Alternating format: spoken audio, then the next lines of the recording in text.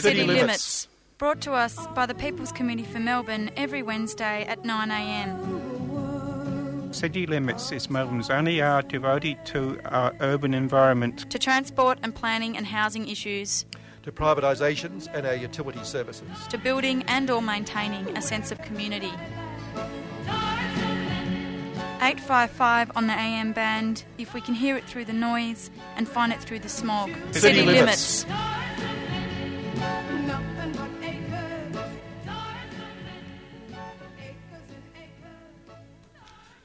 Okay, Acres and Acres again, and it's City Limits. It's the fourth Wednesday of the month, which means we haven't got a specific subject, but we're hoping to talk about an item we mentioned last week, Meg, and Meg's the person who just pressed the buttons. Morning. Kim is over there. I'm Kevin Healy. Yeah. And last week we mentioned this grant that was in the federal budget of $443 million, I think it is, to the to this business group in Queensland as the government's contribution to saving the barrier reef. You give the polluters the money to save the pollution. Good idea. And we are planning, if possible, to talk to the Mackay Conservation Group, which has been one of the groups leading the fight against it. And they've also been leading the Stop Adani campaign up there, and I'm sure they'll have things to say about what's happened this week too in relation to energy policy in the country. So so we hope to get on to them about 9:30ish, if possible. I did speak to them yesterday. The situation is they didn't get back to me last night when they said they would, but I mean they couldn't. They're busy saving the woman reef. who was going to ring was coming in to go to a meeting, so she probably got tied up and left and all that sort of thing. So All right. yeah, so we'll see what how we happens. go. So we're trying to get onto them now, and we'll hopefully have them at 9:30. If not, it's going to be a very talking program. I have brought in some CDs to fill in the time, by the way, just in case. If only something, pretty big had happened, in politics or something like that. Yeah. If only there'd been some sort of big, I don't know, spill or something that we could talk about. The only good news out of that is that we haven't got Dutton yet. And he resigned, which just means go to the back bench. Yeah. And I think Morrison's temporarily taking over. Well, he's the one who set the pattern before him, so it's all looking good. On that, by the way, it's worth mentioning. Yesterday I was watching, anyway, I turned on the telly, and there was a promo for the Channel 7 News. And I thought, the promo's bound to lead with the events in Canberra. But no, it wasn't. It wasn't a Prime Minister possibly leaving the team, so to speak. It was that a footballer had been sacked by an AFL team. And that was the lead item. Well, they know their priorities. Well, in some ways, they've probably got it right. Yeah. I mean, in terms of what the other one really means. They know what people care about. You either get a real conservative there like Dutton, or you get a Turnbull who concedes to them on everything, so nothing changes, really, does it? Yeah, and they say like after. I'm going to pour you a cup of tea. Is that okay? Yep. Yeah. After a spill like that, anyway, where it's almost half and half, it's very unlikely to be the only one. That there'll be another one down the track. Oh yes. By tomorrow, some are saying, but certainly within the next few days. Yeah. From who though? Well, who knows? And Right. some people are speculating if it goes again, there might be more than just Dutton putting up their hand. Yeah. Not that it matters by that lot. What's it matter? And of course, the alternative is shortened, so it's pretty encouraging, isn't it? Yep. What is this tea? It's delicious. This one is straight jasmine. Oh, just love Chinese jasmine. This one. Yep. Makes me. It's very exotic. Ah, well, there you are. Yes. Chinese jasmine. Yeah. Speaking of exotic and people who are great diplomats and etc., Donald Trump. This woman, Manigault Newman, who wrote this book about him, he really showed his concern for her this week. He called her a low-life dog. Oh, gosh. Yeah, that's pretty good, isn't it? She's a low-life dog, you see. Wow. What is that in person or on Twitter? tweeted. I think he tweeted it or something. Yeah. Well, apparently, I mean, there's a lot of conversation about what the tweets mean and whether they're policy. And I think the last word there was that they're not policy. So if that's reassuring to her at all. She's It's not the official word of the American president. Official American policy isn't that she's a low-life dog. Yeah.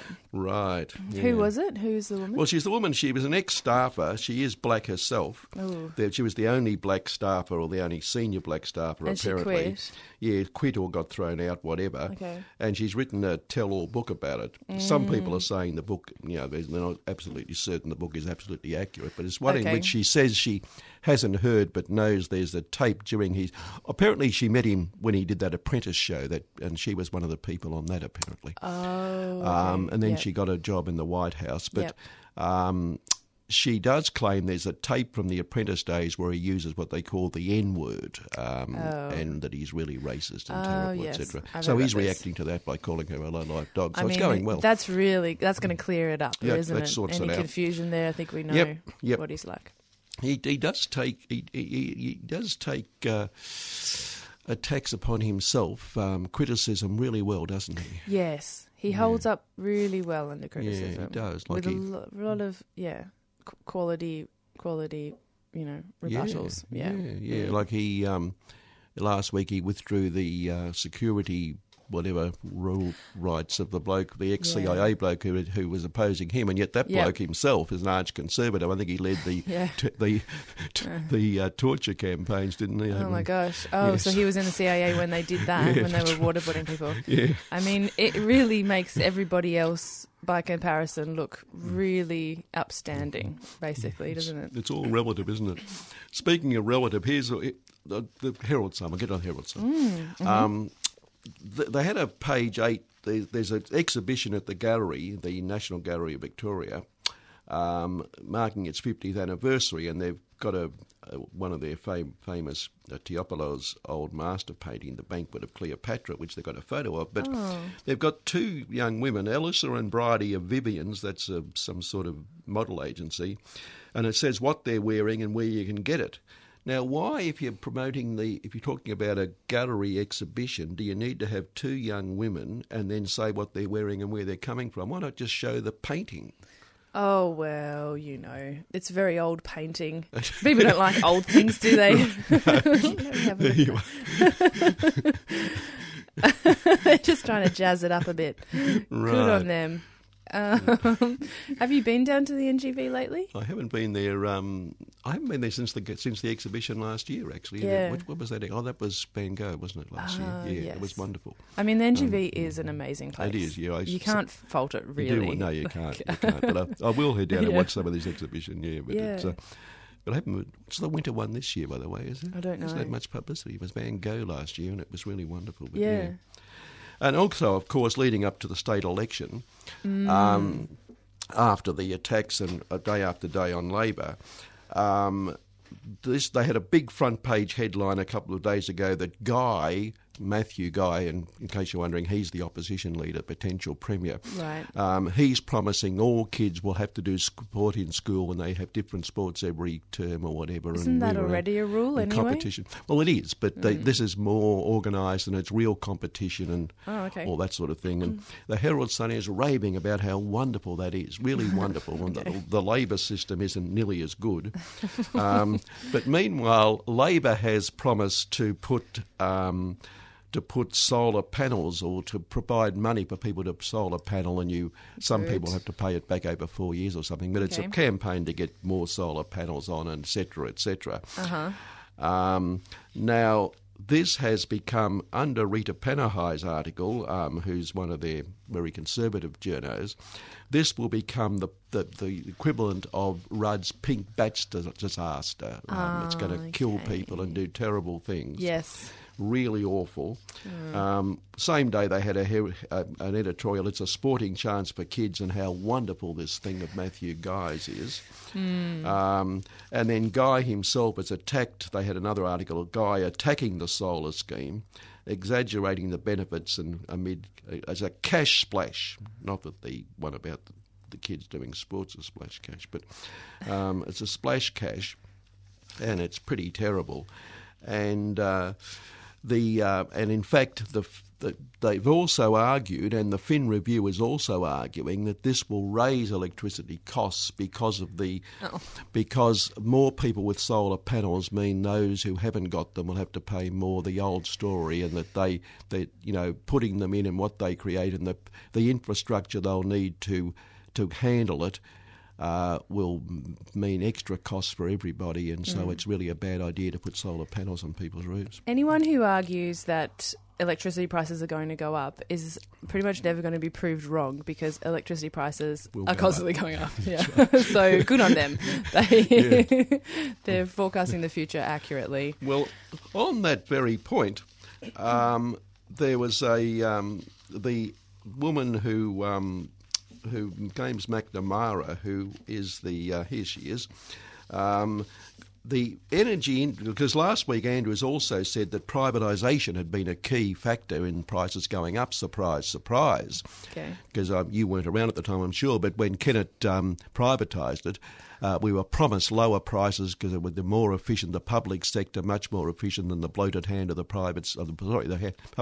bloated hand of the public sector was going to be taken on by the lean, mean private sector, which would lower prices, etc. Of course. Now, we argued that once you put a profit motive into it, it mightn't quite work out that way. Mm-hmm. Plus, also, when their incentive is to sell more and more, there wasn't much incentive for people to be more energy efficient. In fact, they need to sell you more. But those two factors aside, the energy industry has hit back at Premier Daniel Andrews' claim privatisation has led to higher prices, saying the sudden closure of power stations and absence of government policy is more to blame. So, in fact, it's the public sector again that's causing them bloody well to go up. Yes, it is always the public sector's fault, I think. Public sector. Yeah. And the Australia Energy Council's chief executive, Sarah McNamara, said the closure of Hazelwood and national policy paralysis had created recipe for high energy prices.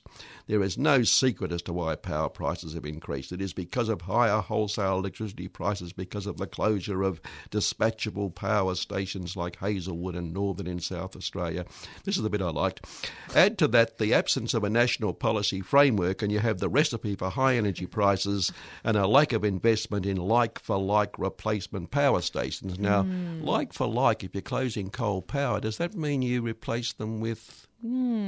coal power? Yes. I don't know. I mean, is it a kind of just an ad for the neg? I'm not sure. I didn't mention at the start. I just thought, by the way, we are going to be talking fairly shortly to Howard Morosi from People for Public Housing as well. He's going to just give us an update on events that are happening around the public housing issue. And that saves me repeating what I've heard about. So it's good that it'll be on. And also, you mentioned the state election, because Defend and Extend Public Housing Australia have quite a few things coming up about that in the Victorian state election, which is really important, obviously, because it's a really crucial issue at the moment. Yes. Yeah. Yes, very much so. But the privatisation process, speaking of privatisation, is what effectively is happening. Just again, and this involves the Herald Sun and the Financial Review, last Thursday, a 35-year-old father of two, you probably saw it on the news, was killed on a construction site in Cranbourne or somewhere, fell down a ditch in Wallen, in fact, wrong direction, in Wallen. And young 35-year-old bloke killed. And this is, of course, an industry where the unions are constantly being fined millions of dollars for taking action, primarily around safety-type issues. Yeah.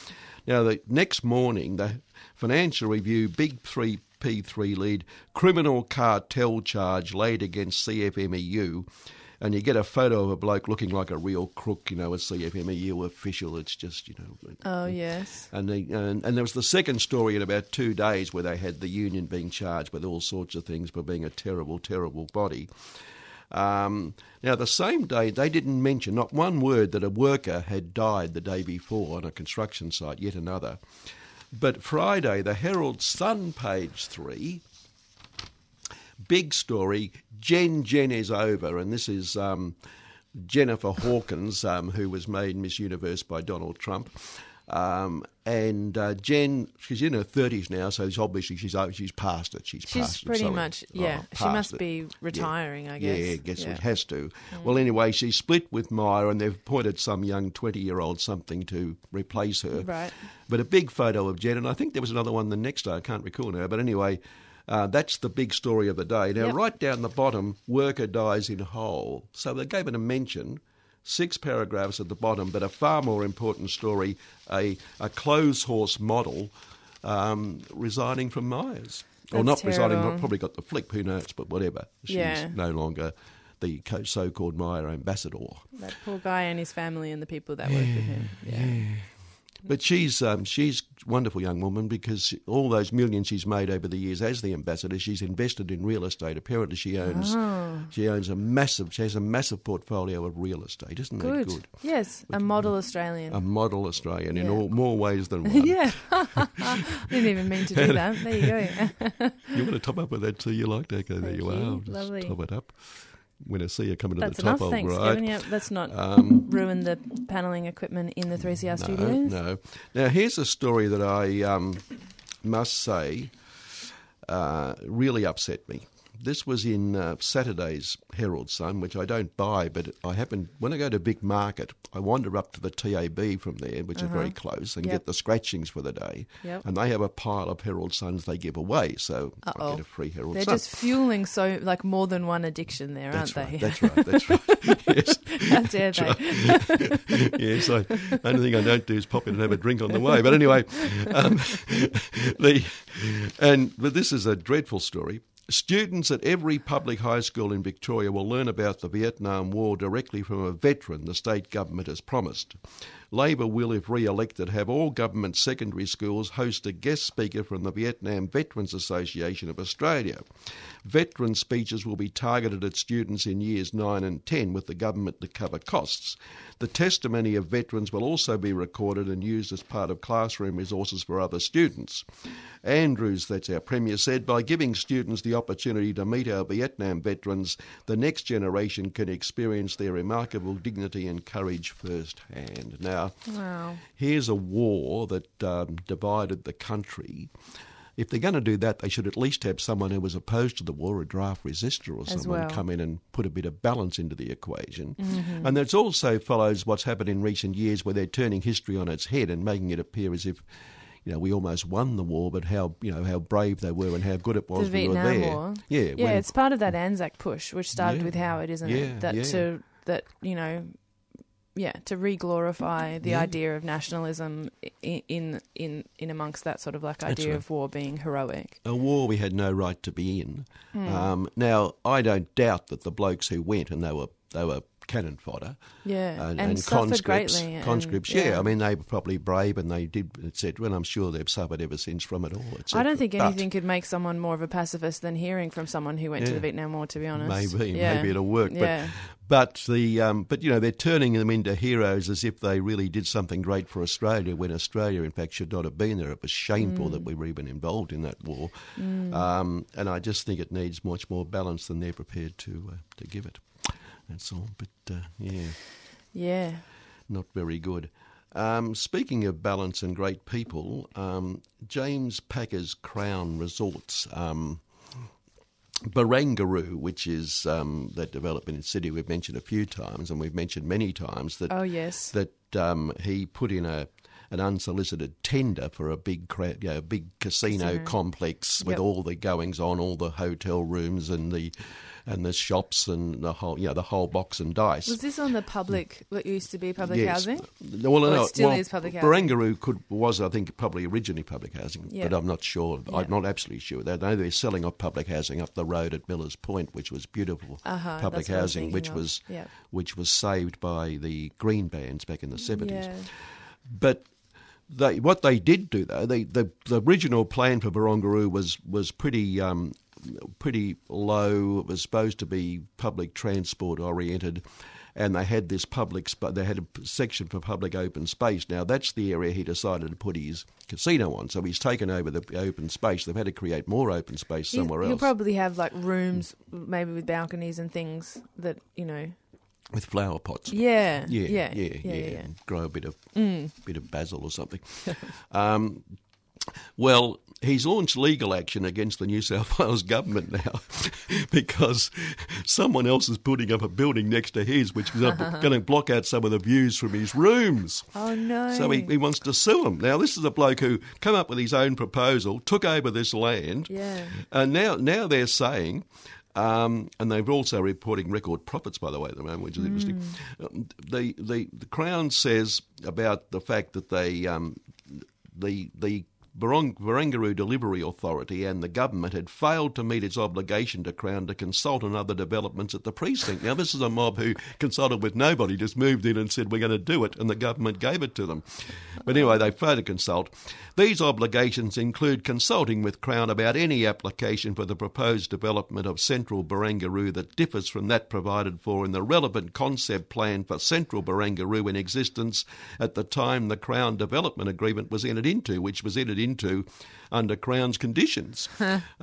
So it's an amazing piece of hypocrisy. Yeah. You should have seen that coming if they were going to do that deal with him. Why wouldn't they do the deal with someone else? And one of the things, well, the area that they're complaining about is going to include another metro railway station, but that seems to, well, that doesn't bring cars in, does it? No.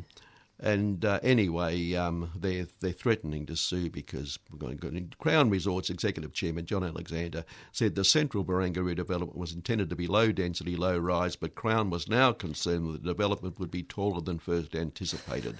This would threaten the sight lines from Crown's resort and casino to the Sydney Harbour Bridge and Opera House. It gets worse, doesn't it? Oh my God! Poor James and thing.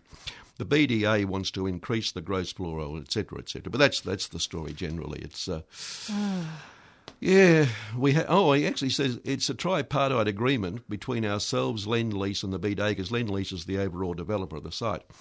And Paul Keating was heavily involved in the origins of all this.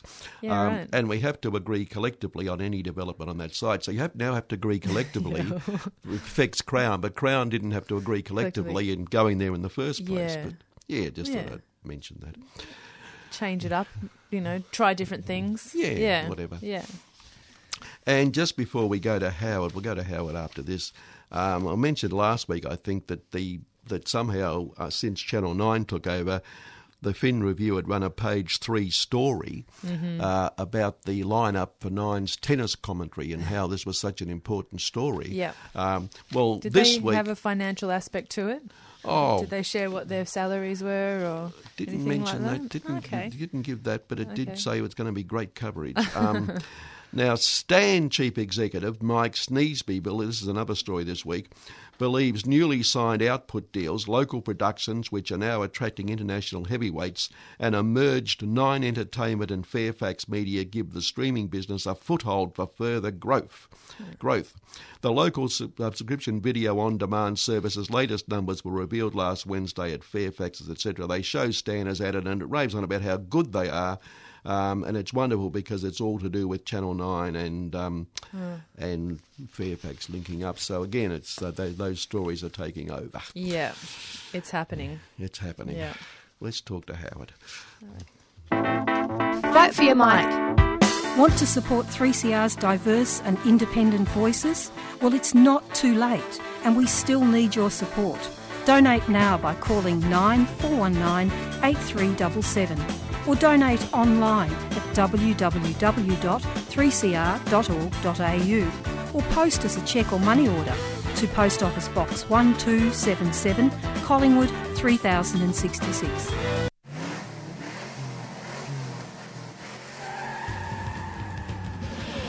Are you into riffs, licks and bands smashing skins with sticks? Are you wanting more rock booming from your box?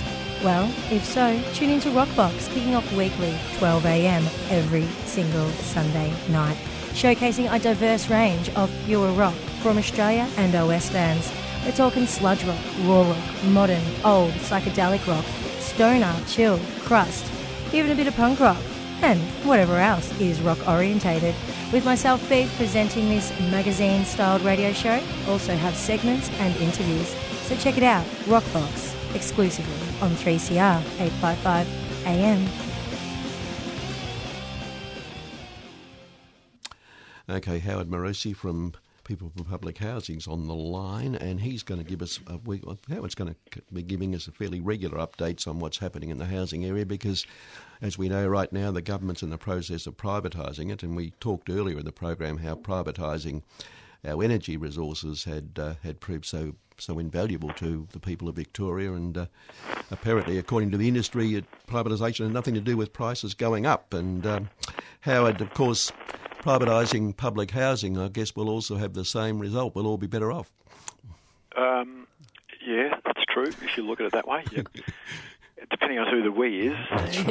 Well, there's a construction company, there's a housing company that's taking over, so they'll make some money. Lots of wins there. Mm-hmm. Yeah. Yep. And they're the important people in the political scheme of things at the moment. Anyway, before you go on, yep. I'll just get a comment off you, because you know if you heard or not, and I know you've read it anyway, and you've spoken to her. We had Kate Shaw on a couple of weeks ago talking about her report into the Kensington estate. And I know at the time she was writing it, she was telling me that she was having some trouble because she was getting pressure to do things, change things. But she points out that though it was commissioned by the department, once she started to research and do the work as an academic, she found all sorts of barriers by the department trying to prevent her getting the actual facts on the financial situation. And I guess that's probably happening now as well. Yeah, to a degree. We do have a fair bit of information, though, and what we know points in the direction that, well, it just confirms what we're saying. The information we have now is that at best there's going to be a massive privatisation of public housing, and at worst could be complete giveaway. So just to recap what's happening with the public housing renewal program, that's only part of the government privatisation program at the moment, but the public housing renewal program is actually the demolition of public housing on 9 estates, and there's a similar proposal in another 2. So a lot of that public housing doesn't actually need demolition. Some of it may do. There's not actually any government report which actually assesses the condition of the housing and states definitively whether any of it needs to be demolished. It's just the statement by the Minister Foley that it all needs to go. We know for a fact, we're almost certain, just looking at the condition of some of the estates and speaking to residents, that the Darebin estate in Walker Street doesn't need any demolition at all, and the same with Noon Street in Clifton Hill. So there's at least 2 out of those 9 that don't need any demolition at all. So we know that. So what's happening with the program is the government is actually demolishing all of those and then relocating the tenants. And when it's rebuilding, it's going to be selling off 70% of the land for private housing, and the other 30% is going to be rebuilt as social housing, which could either be community housing or public housing. Now, there's information which has gone from the government to one of the councils, to Yarra councils, to say that most of the rebuilt social housing in the program will be public housing. Now, if you say most is going to be public housing, that leaves open the possibility that the rest could be community housing or housing association properties. So it could be 49%, literally. It could be. Well, it could be 50% minus 1 flat, right? So, or on the other hand, it could be 50% public housing plus 1 flat. So, effectively, if you do the numbers, that leaves open the privatisation of 45% of the public housing that's there at the moment. So that's a possibility, and that's if you actually believe what the government's saying, because some of the public housing activists just say, well, the government's made these promises before, and it's all gone over to the housing associations and not been retained as public housing, because it's quite well known now. We do know, we've got the figures to say that the government has given over a massive amount, tens of thousands of public housing flats, either for management or for ownership by the housing associations. So that's all established fact, and we know that. The government can't hide it. The government can't hide the waiting list anymore. So we know the waiting list for public housing is actually something like 82,000 people. Oh, my God. And that's the latest figure that I saw, which came from the Victorian Public Tenants Association, was that there's over 40,000 flats required to satisfy those 82,000. So they need to build over 40,000 flats right now, in addition to what they've got. Under the Public Housing Renewal Program, as I said, they may just give all of them away, which means that there'll be an increase in the waiting list. That's all the information we know. That 82,000 people that's on the waiting list, that's not including everyone that will be basically evicted and displaced from the flats that they're going to be demolishing. Yep, that's right. That's what's there at the moment. Yeah. Can I just ask the obvious question there that struck me a while ago as you were talking? Where are they relocating? Given they've got the waiting list and they can't find room for people in the first place, where are they putting people who are being relocated? Well, they've been saving those properties up.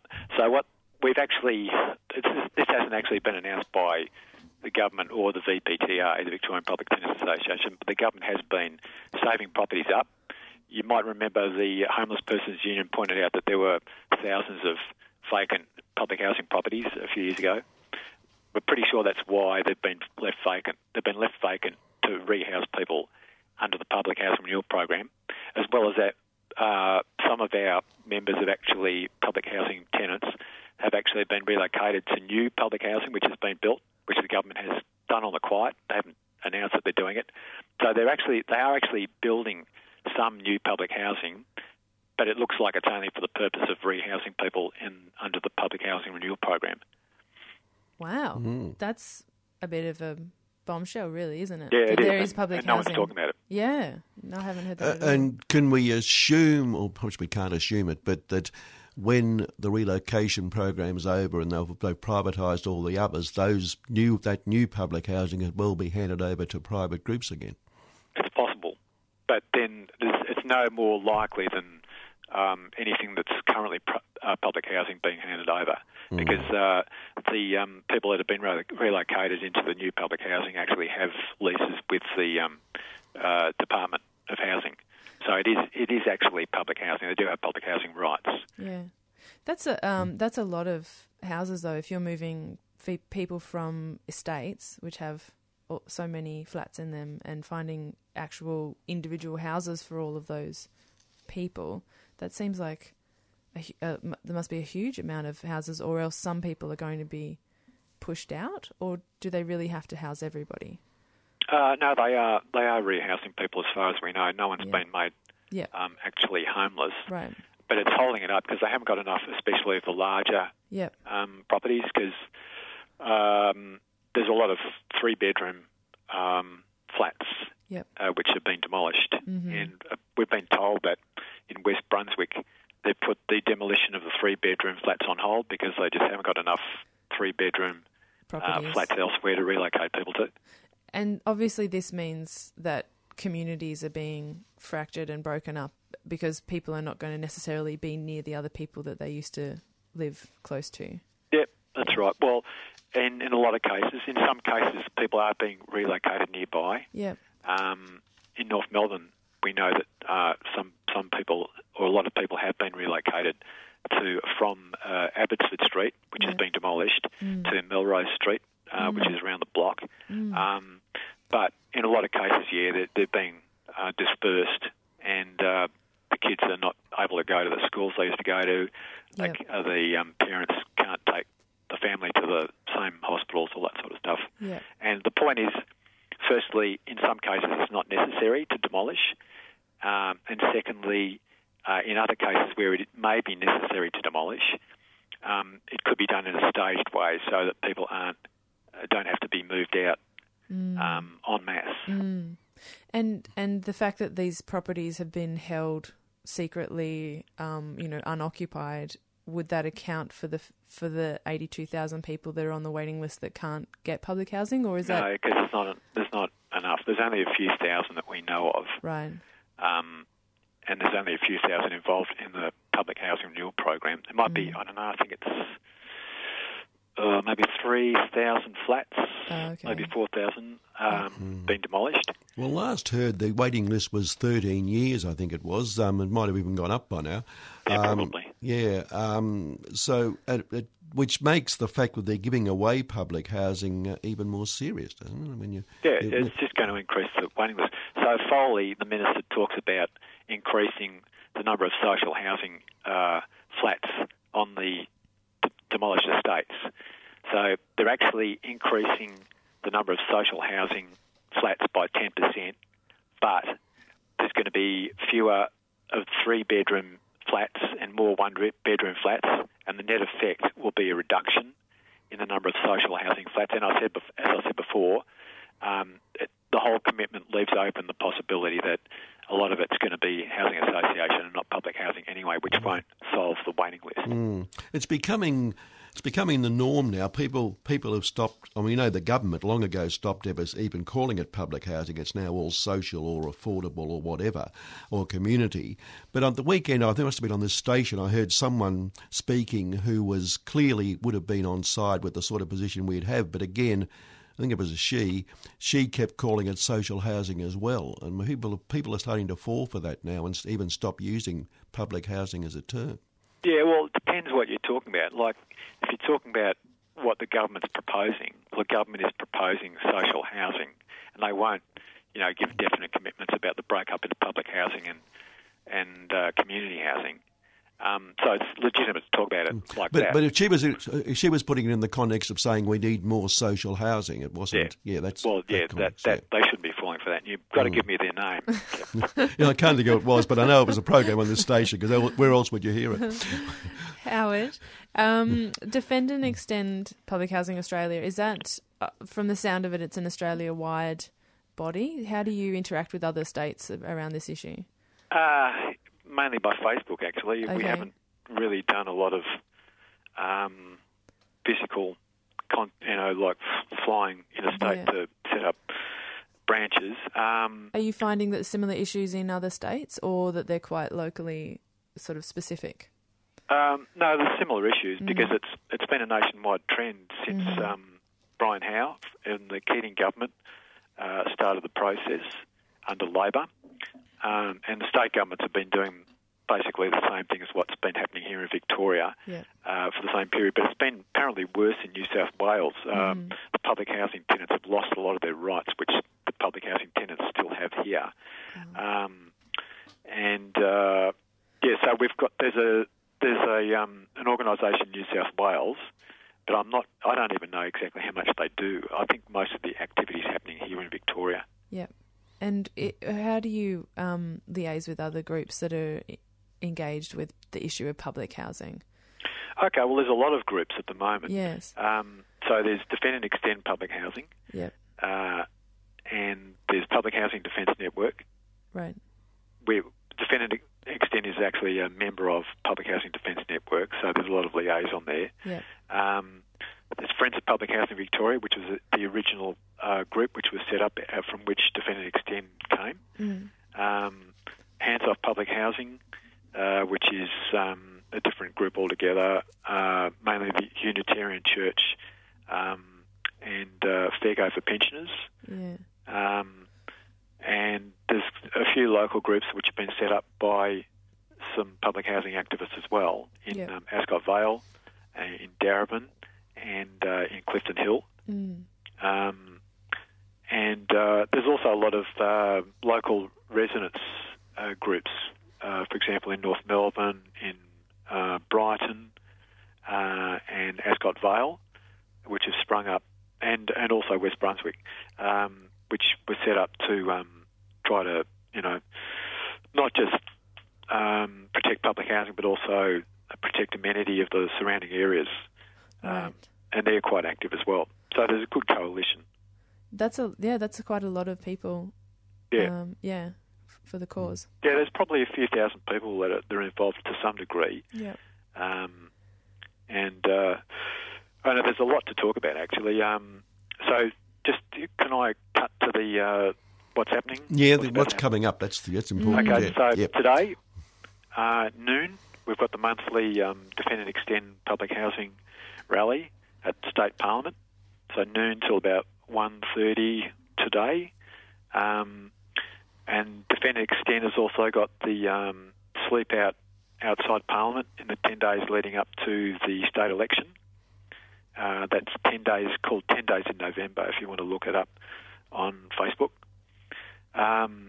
Moreland Council is going to hold a public meeting in association with Public Housing Defence Network on Thursday, the 4th of October at Brunswick Town Hall, because Moreland Council has passed resolutions opposing the Public Housing Renewal Program, and they're going to be promoting the whole issue with banners, with flyers, posters, both promoting the meeting and also opposing the Public Housing Renewal Program. So they're the three main things on the agenda at the moment, but there's stuff happening all the time. And if people want to stay in touch, you should look at the Facebook pages of Public Housing Defence Network and Defend and Extend Public Housing Australia or Friends of Public Housing Victoria. Apart from those events, and you just tell me when you've got to cut to your next guest. Well, we haven't, because in fact we can't reach them. So the Mackay Conservation Group will have to come on the program next week when we've got a fifth Wednesday. So you can you can rave on as long as you like, really. Okay, we've got another question. Well, there's a heap to talk about. So let's see. Recently there was an advertisement in the Age announcing the sell-off of public land in Broadmeadows, Reservoir, Baronia, Parkville, Oval Park, and I can identify some of the properties as being the East-West Link properties. So it could actually all be all East-West Link properties, and the government is selling it off, and it says that it will be, part of it will be the Victorian Government's inclusionary housing pilot, ensuring a minimum of 100 new community housing homes are delivered to the market. Nothing about public housing. So public land being sold off, and no public housing, and a minuscule amount of community housing. Which is just a sop anyway to the cause, because it's a sop to allow them to flog it off to the private sector. Yeah, that's right. Just a little tokenism, really. The Greens actually announced that their policy was to have 1,000 public housing units on the Parkville site alone of the East-West Link properties. So the potential for housing there, I don't know, there must be thousands of flats that are going to be built on those properties, and given the 40,000 waiting list of flats for public housing, obviously that's prime land which could be retained by the government. Government doesn't have to pay again for it, and then they just spend the money building public housing, but they won't. As well as that, I don't know if people saw the announcement about the gasworks site in Collingwood. So the government, that's the old site which was gas and fuel, I think. Yeah, that was in fact historic, as part of history. When we were fighting the freeway there in the 70s, we were promised that by the then state government, the Hamer state government, as public open space to compensate for losing the median strip or losing the public open space on Alexandra Parade, which was effectively a playground at that time till the traffic came through. So that was meant to go to the public years ago, and there you are. Well, that's interesting, because what they're doing now is that they are they're cleaning it up and then they're selling it off. There is no public housing there. The government actually had an inquiry, and the department, I was told by a member of Protect Fitzroy North that the Department of Housing, their housing turned up and said that no, they don't need any of the land for public housing. So the department was actually given the opportunity to say, yes, we need it, but obviously it's not ministerial policy, so they're not going to say that. Now, Steve Jolly actually got up at a public meeting recently. I'm sure everyone knows who he is, but he's the Socialist councillor of the City of Yarra. Yeah. Yeah. So they've actually, the Socialists, Victorian Socialists, which actually include, so Steve's the lead candidate, Sue Bolton's the second candidate. So the Victorian Socialists have actually announced their policy of building 50,000 new public housing flats, I think over 5 years or something, which is great. Yeah. They've also got a policy of a rent freeze for private tenants for 3 years, and then rents to be pegged to the CPI, which is good also. But at the meeting, which was at Atherton Gardens, it was the Homes Not Prisons meeting. So Steve mentioned all those, and then he said, at the Gasworks site, we've actually managed to get a commitment to, I think it was 2,000 low-cost homes, and isn't that great? But he didn't say there's no public housing there. You know, and low-cost homes, that could be community housing, or it could be, someone told me that in some cases the low-cost housing is just smaller flats that are built and therefore cost less. Or it could be what the government's got now. They've got a pilot for shared equity schemes where the government actually retains ownership of 25% of the title and allows a first home buyer to just have to spend 75% of the cost of the price. So it could be any of those, and no public housing. And Steve didn't say, well, you know, we tried to get public housing, we failed, it's bad. So where's he going to build the 50,000 new public homes if we're not able to retain any government land? Well, we've got one I've mentioned many times on this program, but near Mybourne, right opposite my place, virtually, the other side of the railway line, there's the railway land being redeveloped as private apartments, right next to Dual Railway Station, 100 yards from the tram, from the Sydney Road shopping precinct. Ideal spot for public housing, and there's not one piece of public housing or even what they call affordable housing in the whole thing. It's totally private. And it's disrupting the whole area. They've closed the bike path, they're redirecting pedestrians and cyclists, and it's just a disaster. And I wouldn't mind all that if it was going to end up being public housing, but there's not one bit there on what is public land. Yeah. So, look, this actually needs to be taken up by both the Greens, because the Greens have a policy as well of building 40,000 new public housing units. The Socialists have got that policy, but there really needs to be a prominent campaign to actually retain government land for that purpose and make sure there's public housing built on there. I just can't see whose interest it is in to have people desperate for housing and a waiting list that long and not able to be housed. Sure. Yeah. Sure, you can't see whose interest it's in. Because I can. I mean, yeah, okay, but yeah. In speaking of that, the private market and this issue of public housing, how much conversation is there around the fact that people are more and more priced out of the private housing market? Is that part of the conversations that people are having with governments, or is it very much focusing just on the public housing for that particular issue? Well, you know, the public housing groups are focusing on public housing. Yeah. Personally, I look at both. Yeah. Because my interests are, you know, broader. But the thing is, if you build more public housing, that's actually going to cut the waiting list, and it's also going to allow people to move from private renting to a much more affordable option, which will drive down the prices. Because it's a competitive system. Yep. If you take people out of competition, it's actually going to drive the price down in the private sector as well, which is probably the motivation for it not happening, because it wouldn't, you know, help the private investors largely. Yep. But then they've also changed the guidelines in more recent times, a couple of decades, but in terms of who's eligible for public housing. So it's now become very much for the poorest of the poor in many ways, whereas it used to be much broader than that. If you broadened it out so that those who are really under economic stress in in the private housing market could get into public housing, then that waiting list would be even longer, and there'd be even greater demand for public housing, I would have thought. Yeah, well, that should happen.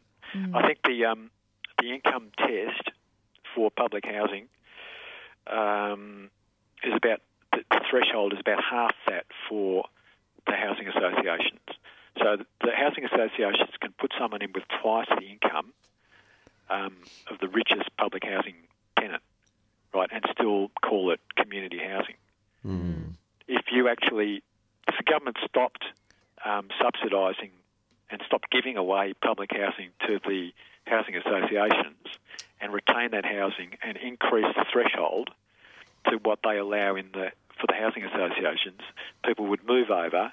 They would pay much less in rent and have better security, and we'd actually be tackling the waiting list a lot better. And the thing is, if you can, allegedly there is a deficit in terms of the budget for public housing. If you want to balance the books, the best way to do that is to get people in on higher incomes, so that over time, after you've satisfied the waiting list for the lower income people, you then open it up to people on higher incomes and therefore bring in more revenue. But you could also cut all the subsidies that go to the private sector as part of what they consider housing policy, which is, the argument is that the private sector is somehow going to solve the problem of the poor not being housed with all the grants and subsidies they get. And if they were cut out, you could build lots more public housing. Oh, for sure. And the other thing is, if you cut out the subsidies to the investors, the cost of housing would go down, and the rents would probably go down as well, because you'd knock out a whole lot of people from being landlords and reduce the pressure on people to actually have to pay more rent. So apparently in the 70s there was about 70% home ownership rates in Australia, and now it's down to about 53%. So you would have to say that's largely because of the subsidy to investors, which means that they can afford to bid more than people who want to own their own home. And it also actually changes the whole culture. We've now got a culture of where people actually are focused on having investments, getting money for investments instead of having a job and relying on that job for their income. So the whole thing snowballs. Yeah. And you've really got to unravel the whole thing. Yes, they seem really intricately entwined, because there's what you can charge as a rental price for a property affects what you sell that property for. Yep. And so the whole thing has a knock-on effect. If you house people and then there's less competition in the private market, and then you shouldn't be able to sell a house for an amount where you'd have to rent it for a huge price to pay to pay the mortgage, and then the whole bubble bursts. So and the question is, how, if we want to actually get to a stage where things become reasonable and affordable, that's going to cause a whole lot of financial pain to these investors. But unfortunately, for them that's a consequence, and they have to bear it. But the best way to do it is to start now. Otherwise, it's going to be more painful. The further they have to fall in their incomes. I feel absolutely shocked at the terrible thought that investors might lose money. Well, they've had prime position in the economy for the last 30 years, so it's going to be a big shock. But I think it's coming because, with that figure, 53% of people own their own homes, so many people in housing stress. If we are a democracy and if we are properly informed, then the system will change, and we will have reforms, and I think you can already see that coming in other sectors. As you pointed out before, Andrews came out and said privatisation's failed in the electricity market. So I think it's a matter of time before they're forced to admit it's the case with housing as well. There's an irony, isn't there, that the government that comes out and says it failed with one sector is privatising another sector at the same time. Yeah, and they're getting away with it because of the media, the mainstream media. So that's where, obviously 3CR is essential in terms of media, but also what Moreland Council is doing is actually going to inform people as well, because our mainstream media is so poor in terms of taking this issue on in any meaningful way. We're looking at any way we can to get the message out, which could be a banner, it could be flyers, it could be posters, anything. And there's people who are setting up tables in shopping centres to get the message out.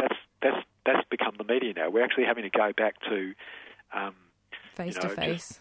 Just face-to-face interaction to get the message out.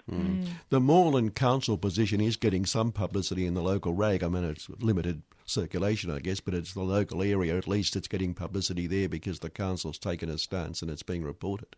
Yeah, which is good. Yeah, the councils are doing well on a lot of issues, really, aren't they? They're they're representing the people. They're basically representing their constituents because they seem to be listening to what people are saying. From what I can tell. Yeah. There's an optimistic kind of a note that we should wind up on. Yeah, but it's awful. You can put an optimistic note on housing. It's a bit risky. It always makes Kevin feel confused. But look, Howard, you've done a great job because you've also filled in for us today. And I haven't even got through what I was going to say. Oh, gosh. Well, people will have to check out the Facebook page. Can you say it in 1 minute? That's 57. Oh, there was that thing. You remember we were talking about the Ross Giddens article? You mentioned the Ross Giddens article last week. Yep. Now, he talks about CPI being roughly the same as rent increases for the last few years. Right. Now, does anyone really think that rents have only been going up 2% for the last, I think it's 5 years? No way. Right. So there's something wrong with the CPI. Instead of saying there's something wrong with the CPI, Ross has just taken on board. So that's another issue. Possibly another issue for another day, because I've actually done some research about that, and there is something seriously wrong with the CPI. Worth looking at, because his article was pretty ambivalent. I mean, the headline was that he supported public housing, or at least said there was too much emphasis on private housing, but at the same time he was giving up figures that seemed to counter his own argument. Yeah, he was saying that basically the article says this country is run for homeowners by homeowners, which means that renters are being left out. And then he says, well, the cost of your renting hasn't really gone up, whereas the cost of a home has gone up. Yeah. So he's contradicting himself. And speaking of up, the minute's up, so we're going to have to go. But look, Howard, thanks for your time, and we'll get you on regularly, or just when you've got updates for us to come on and update us on all these issues. Yeah. Okay. Thanks a lot. Thanks. See ya. Thanks, Howard. Howard Morosi there. He's with the housing. He's with People for Public Housing rally today at 12. So it's the next event. And we will get the Mackay mob next week and talk about that donation, and they can talk about all sorts of, not donation, the grant from the government. But, right. And they can also talk to us about climate change issues and Adani, because they're leading that campaign as well. Well, that will be good to hear. It will be. Next week. Well, let's hope we get them next week. Yeah. Okay. All righty.